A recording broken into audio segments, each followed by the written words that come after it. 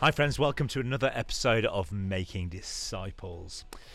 So we are walking through at the moment the Sermon on the Mount. Jesus invites us to be discipled in the way of the kingdom. He invites us to walk in his footsteps, for him to be our rabbi and us to be his disciple. And the way to do that is we have to go to the teaching of Jesus. We have to go to what is it that Jesus actually tells us to do? What does it look like for us to live and work and behave in the way of Jesus? And in this podcast, it's discipleship. That's what we're covering. And we're doing that in this season by walking through the Sermon on the Mount, looking at the teachings of Jesus and asking the question, what does it look like for us to walk in the way of Jesus? So we're going to be walking today through Matthew chapter 5, verses 17, 18, 19, 20, 21, 22, something like that. Just about 5 verses through the Sermon on the Mount. It's really lovely for you to be with us. If this is your first episode that you're joining us on, warm welcome. It's great having you with us.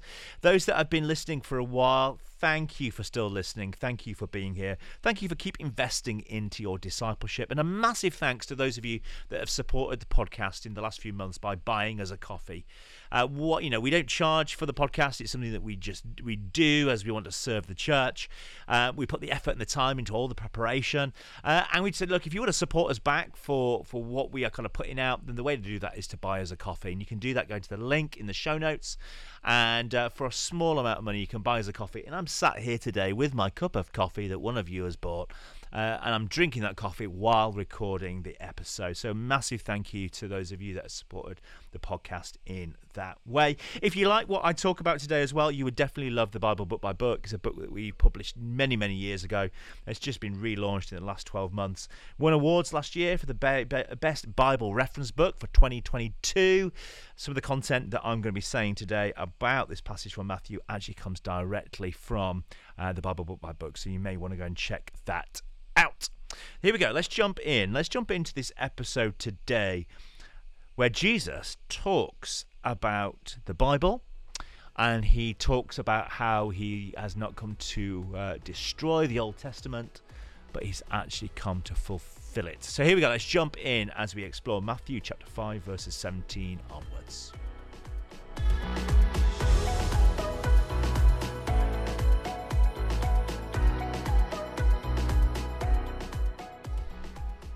So here we go. Let's talk about Matthew chapter 5, verse 17, 18, 19, and 20. I'm entitling this episode Old Law versus Jesus' New Law of Grace. Does Jesus come to give us a whole new religion? Does Jesus come to dismantle the old religious ways and give us a new religion? Did Jesus come to start a new religion called Christianity? Or did Jesus come to do something else? See, some people see Jesus as a Jewish teacher who came to bring about a revolution, a new way of seeing Judaism, a new fulfillment to Judaism. Others see him as a revolutionary who came to leave Judaism altogether and start something new. And I don't think it's either of those things, really. I think the passage that we're about to look at today shows us how Jesus is trying to bring a fulfillment of Judaism. He's trying to bring completion to, not a revolution of. So the debate that was around 2,000 years ago, it was a debate that was being lived out. It was debated on the steps, it was debated at the dinner table, it was debated in the synagogues, it was debated on the road. It was this: how much of the Torah do I, as a believer of God, have to live out? How much do I need to live out? And the Pharisees, you see, they believed, friends, that you had to live out all of it to the letter of the law and more. And what had happened was the Pharisees said, we live out the Torah, which is Genesis, Exodus, Leviticus, Numbers, and Deuteronomy. They also want us to live out Levitical law, the book of Deuteronomy, and the prophets. They wanted us to live out all of it, and they wanted us to live out some other texts. So other texts were things like the Mishnah, and it was like an extended oral tradition or oral Torah. And the Mishnah was extra laws that had been created to make sure that we don't break the rule. So for example, a silly example would be do not kick your football over your garden fence. So the Torah would say, don't kick your football over the garden fence. The Mishnah would say, well, actually, don't kick a football at all. Like, if you don't want to kick a ball over the fence, just don't kick a football. So the law became, don't kick the football. Now, that's me kind of giving you a silly example. Yes, you're allowed to kick footballs, friends, don't worry. But the idea was, if the Torah said don't do something, then the Mishnah said, well, don't even do that thing. Like, keep as far away from that issue altogether, so you're not even tempted to kick the football over the fence. If you don't even have a football in your vicinity, you're not going to kick it over. So it would go one step further. And the Pharisees said, look, we've got the Torah, the first 5 books of the Bible, we've got the 10 Commandments, we've got the book of Leviticus, and we've got the Mishnah, this extended oral Torah. And then they would also have something else, friends, called the Midrash. The Midrash was another collection of writings, and they were exegetical texts. They were books that would explore in more detail things like the 10 Commandments.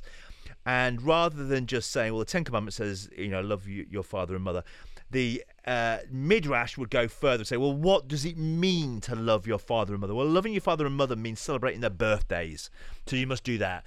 And it also means that you would go to visit them at Hanukkah, so you must do that. So, in other words, the Mishnah and the Midrash were extended rules and laws. The Mishnah was oral, Midrash was written down, but they were extending the rules so you couldn't break the law, okay? So then there was this debate, well, how much of these laws do I need to live out?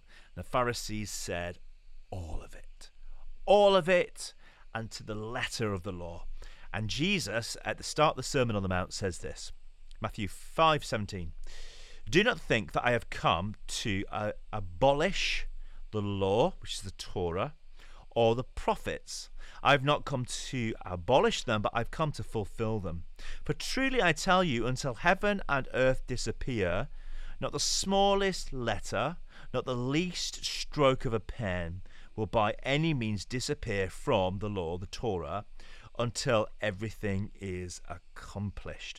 Therefore, anybody who sets aside one of the least of these commands and teaches others accordingly will be the least in the kingdom of heaven. But whoever practices the teachings of these commands will be called great in the kingdom of heaven. For I tell you that unless your righteousness surpasses that of the Pharisees and the teachers of the law, you will certainly not enter the kingdom of heaven. So here you've got Jesus saying 2 things, friends. Number 1, I've not come to abolish the law. You do have to live out the Old Testament, Genesis, Exodus, Leviticus, Numbers, and Deuteronomy. You do need to live out the prophets. You do need to live out Levitical law. You need to live out all of it. That is the rule. I have not come to change that rule. And he says, in fact, you've got to really do it. He says, for I tell you that unless your righteousness surpasses that of the Pharisees and the teachers of the law, you will not enter the kingdom of heaven. Because this is just the truth, friends. The truth is, if we want to work our way to the kingdom of God, if we're going to get there through our own means, then the only way to do it is to live out every single law perfectly. Now, I think Jesus is saying this with what I describe as a bit of a nudge, nudge, wink, wink. He is like, you can't do it. You can't do it. And he knows that he is the answer to the fact that we can't do it. So this passage kind of gets put together alongside what we know about Jesus and the gospel. The gospel is this: we can't do it on our own. Therefore, we need Jesus. So the Jewish way of getting to God is to live out the letter of the law perfectly. So Jesus says, Do not think that I've come to abolish the law or the prophets, but I've not come to abolish them, but I have come to fulfill them. So friends, nothing in the law, in the Torah, was ever to be deleted, and still today cannot be deleted. I think we just got to go back for a second and re-look at what Jesus is saying here. He says, do not think that I have come to abolish the law or the prophets. I have come to fulfill them. Now, friends, the word there, plaru, or it can be said plararo, can be translated as to fulfill, but I love the fact it can be translated as to wear. So Jesus says, I have not come to abolish the law, but I have come to wear them. I've come to put them on. I've come to wear the Torah like the law. I've come to complete it. I've come to show you what it looks like to live this stuff out. In other words, you've got all these rules and regulations in the Old Testament, and Jesus now has come not to tell us what to do with them, but to show us what it looks like to wear them out, to be somebody who lives out this stuff. So Jesus says, I have come to show you how to wear it. So in Exodus 35:2, it tells us that we can't work on the Sabbath. Now, what's really interesting, Jesus does work on the Sabbath. He heals people and he teaches on the Sabbath. So he comes to show us this law and how to live it out. All the rules and regulations of the Old Testament, the purpose of them was to help the people know how to live pure and clean lives. And these rules and regulations of the Old Testament at the time, let's just go backwards a second, many of them, friends, were incredibly progressive. It was a way of pulling culture forward. So what we look back in the Old Testament and see as old and out-of-date laws were actually incredibly progressive. So example, Exodus 21:7 tells us about if you're selling your daughter, then make sure when you do, get a good price for her. In other words, make sure you communicate her value and make sure you get a good owner for her who will be able to look after her. So don't just sell her to anybody. Don't sell her into prostitution. Don't sell her into somebody that will turn into a slave. Sell your daughter to somebody who is going to give her the value that she is worth. This was a massive step forward. Now, from where we are now, it's going backwards, okay? But it was a massive step forward.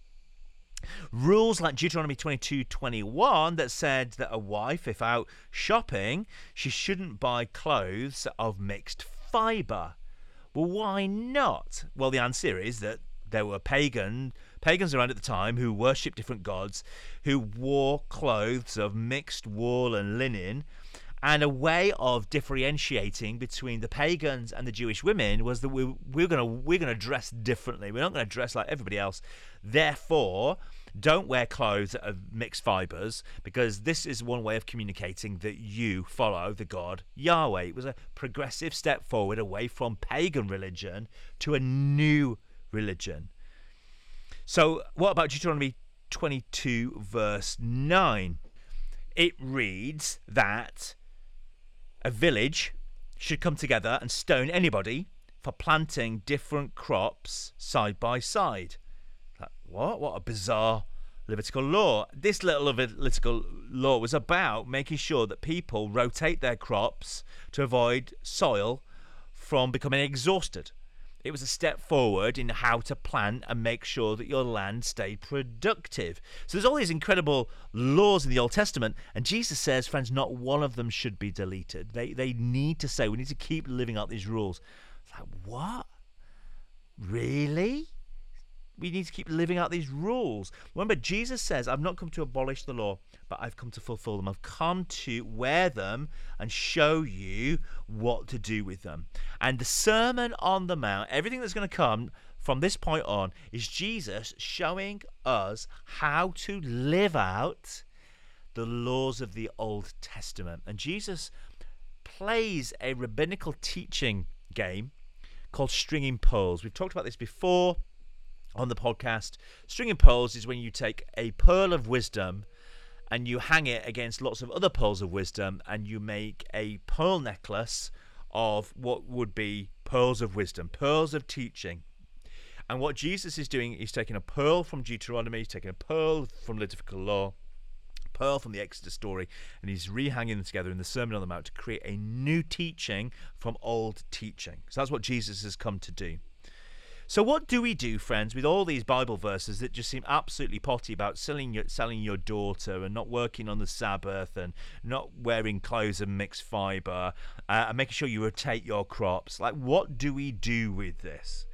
And the key thing for us friends to realize is this: throughout Leviticus, Moses is speaking to the children of Israel. He's speaking to God's people, and he's giving them instructions in how to live out their faith in the land as almost this nomadic group of people who are starting to put down roots. And under the law that God gives them, they start to work out how to live in the setting that they're in. So when Moses says, don't get mold on your tent, and if you do, make sure you cut the chunk of mold off, we're like, what do you do? What's that going to do with today? It's teaching that goes specific to a particular group of people. In other words, Moses, who's a part of writing this law given to him by God, he's writing down this stuff for a specific group of people in a specific setting. So who is the book of Leviticus for? Let's just ask this question for a moment. And here's just 14 times the answer to who is this book for gets answered. So Leviticus 1:2, speak unto the children of Israel and say to them. Leviticus 4:2, speak unto the children of Israel, saying. Leviticus 11:22, speak unto the children of Israel, saying. Leviticus 12:2, 15:2, 17:2, 18:2, 19:2. Leviticus 22, 21:1, 23:2, 24:2, 25:2, and then 27:2. Speak unto the children of Israel, saying to them. So a lot of these laws in the Old Testament were being spoken to a particular group of people living in a particular place at a particular time. So if you read the book of Leviticus and you're thinking to yourself, this just does not add up for the context of my life, friends, no, because it was written to a specific group of people, the children of Israel. Hang on, Chris. But aren't we adopted into God's family? Aren't we now children of Israel? Are we not pulled into God's family? Friends, we are adopted into God's family through Jesus. We are not a Jewish family. We are not a Jewish family living in the Middle East in tents in a particular setting. We are adopted into God's family. And Jesus has come to fulfill the law. He's come to show us what an obedient life looks like. He's come to show us what disobedience looks like and how it brings and looks like death. Jesus comes to show us what obedience looks like. Notice that Jesus didn't say that the old law's no good, don't worry about it, we're going to abolish that. He said, this is what he did, instead he said, I have come to fulfill it. I've come to show you what it looks like. I've come to put on flesh and blood. Friends, Jesus does not come to say that we have to live out the letter of the law, but what he does is he shows us the spirit of the law. Jesus now draws out in the Sermon on the Mount the spirit of the law. What does it mean to live out the spirit of the law? So, for example, don't kick a football over your garden fence because it's just going to irritate your neighbour every time you knock on their door. You could say, well, the law is you can't kick a football over the fence. The spirit of the law is you are just going to irritate your neighbour. Don't irritate your neighbour. So the letter of the law would say, well, I can't kick a football over the fence, but I can throw a cricket ball. I can't kick a football, but I can irritate my neighbour with loud music. So that's allowed. And Jesus is trying to show us what the spirit of the law, don't irritate your neighbour. So there's a difference between the letter of the law and the spirit of the law. The letter of the law says you must not kick a football over, and therefore don't kick a football over. The spirit of the law says don't irritate your neighbor. Don't do things that are just going to irritate your neighbor. So, Jesus is coming to not abandon the Old Testament, but to put it on and to show us what the spirit of the law is about. So, for example, it says in Exodus 25:2 that we should not work on the Sabbath, we shouldn't teach, you shouldn't go for long journeys and walks, you shouldn't pull your donkey out of a ditch, you shouldn't do any of this stuff. And then Jesus starts doing some of this stuff, and the Pharisees go, Jesus, but you are breaking the law. And Jesus is trying to say, no.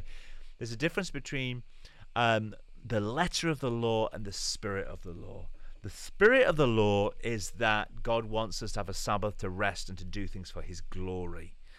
And Jesus teaching and loving people and healing people is not breaking the letter of the law, but is fulfilling the spirit of the law, to honor God on the Sabbath. As you start to look through the New Testament, you start to see this kind of worked out as people start to realize there's a difference between the letter of the law and the spirit of the law. A really good example would be this Peter. Peter, very much living out the letter of the law, and then God speaks to him. He speaks to him in Acts 10 when he shows Peter that actually it's important, do not eat meat of animals with split hooves. In other words, don't eat pigs. Don't eat animals that are unclean. And that was the letter of the law. And then Jesus says to Peter, actually, Peter, if I've made it clean, it is now clean. You can now eat bacon. There was a reason for it. The purpose was so that the gospel message could be taken to those that outside of the Jewish faith. So the letter of the law said you can't eat bacon, but the spirit of the law said you can, particularly when it means that you're going to enter into the house of somebody who is not a believer, and you get to now go and share faith in that place. So that this gospel message can go further. So Peter was wrestling through, well, what does it mean to be a Jew in a missional world? Do I have to keep living out these Old Testament laws? And Jesus said, well, no, actually, if you could take this gospel message to those now that don't know me, yes, go eat the bacon. I'm making it clean for you. So that's a really good example. Another example would be in Acts 15. There's a whole discussion around circumcision and what does it mean to be saved. And Jews always had to be circumcised. And now this gospel message was leaving the Jewish people, going further afield. Do we still need to circumcise people if they become a follower of Yahweh? And the conclusion was, well, actually, the letter of the law and the spirit of the law. Why do we do circumcision? Well, the circumcision was an outward sign of God's salvation.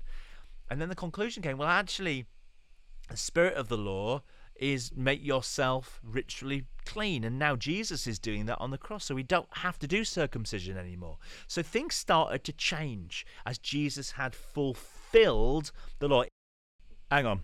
So I've just recorded this episode. I'm just hitting pause, and I'm just about to wrap the episode up. And I just thought to myself, I just need to go back and add something right now.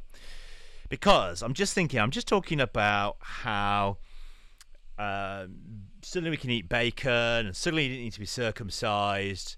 And there's a danger there that some people may start going around going, well, do you know what, Chris? Does it mean that if I want to go out clubbing and I want to get drunk and I want to get high, that's okay now, because as long as I'm telling people about Jesus while I'm doing it, then it's all good. Well, Peter was now able to eat bacon as long as he was telling people about Jesus. So maybe I could just do drugs and get high if it means that I could tell people about Jesus. Back up, hang on. That's a terrible excuse. Jesus gave Peter permission and told Peter clearly that this needed to change. If the gospel message was going to go further, then this was going to be a sticking point that needed to be liberated. And it also related to the fact that there was a change that happened when God's people were living in tents to living in cities. When they lived in tents, the reason why they couldn't eat pig's meat particularly, was because pig's meat had worms, and it was really hard to cook pig's meat. So you knew it was so well cooked that it was edible, and you weren't going to get worms. People got worms from uncooked or not well cooked pig's meat. When you're living in the city, people start having different ways of cooking meat. Suddenly, actually, people were not getting sick from eating pig. So actually, there's a mechanical change. There's a historical change there as well. So there was things that were happening. Understanding was changing.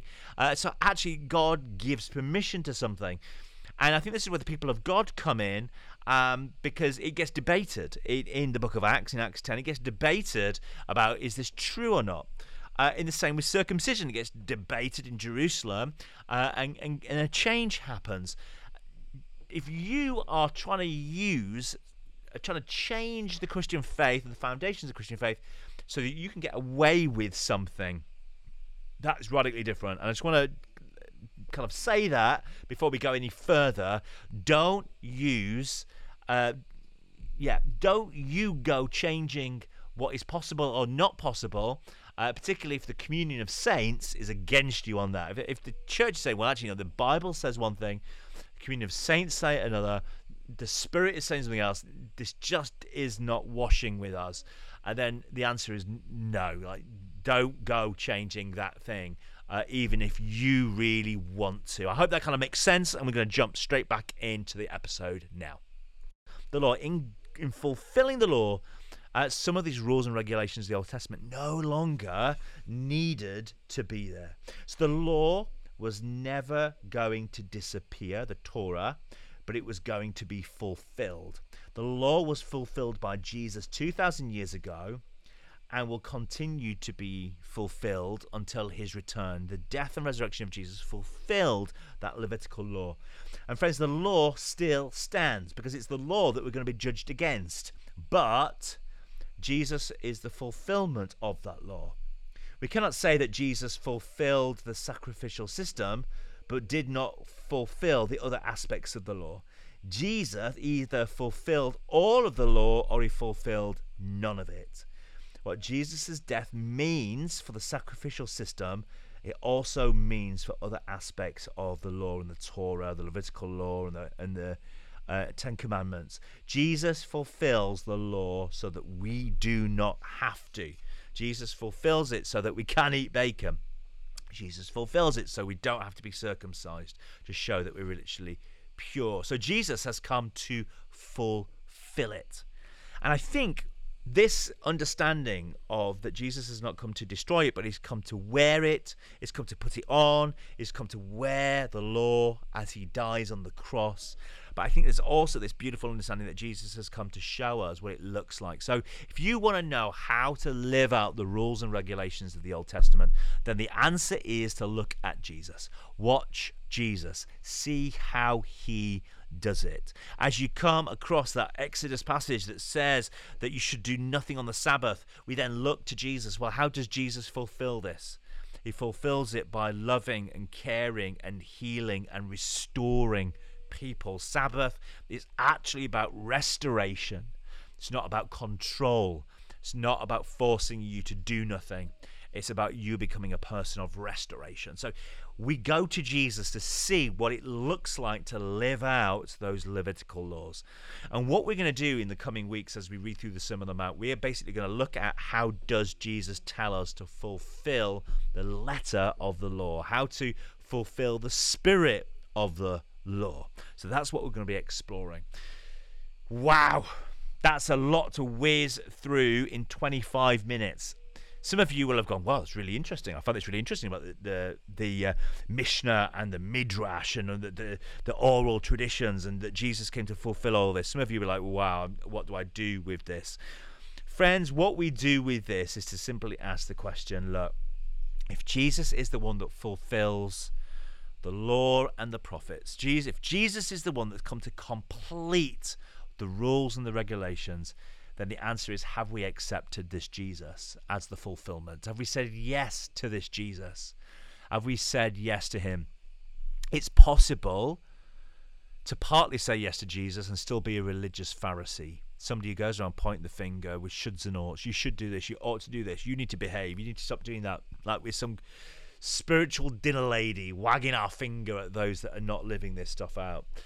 Have we accepted Jesus as the fulfillment of all of it? Or are we behaving like modern day Pharisees? That is a question that we have to ask ourselves. That's ultimately what we get down to. Jesus says that he's not come to do away with the law.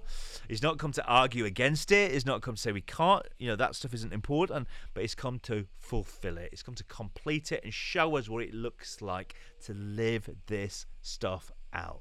That's what we're exploring in future weeks. Friends, I hope you found that interesting as we start to look at the Sermon on the Mount, and particularly a very difficult verse to try and get our head around what it's all saying. Friends, until next time, grace and peace. Have a really good week, and I hope that has helped you unlock something at the start of the Sermon on the Mount. Grace and peace.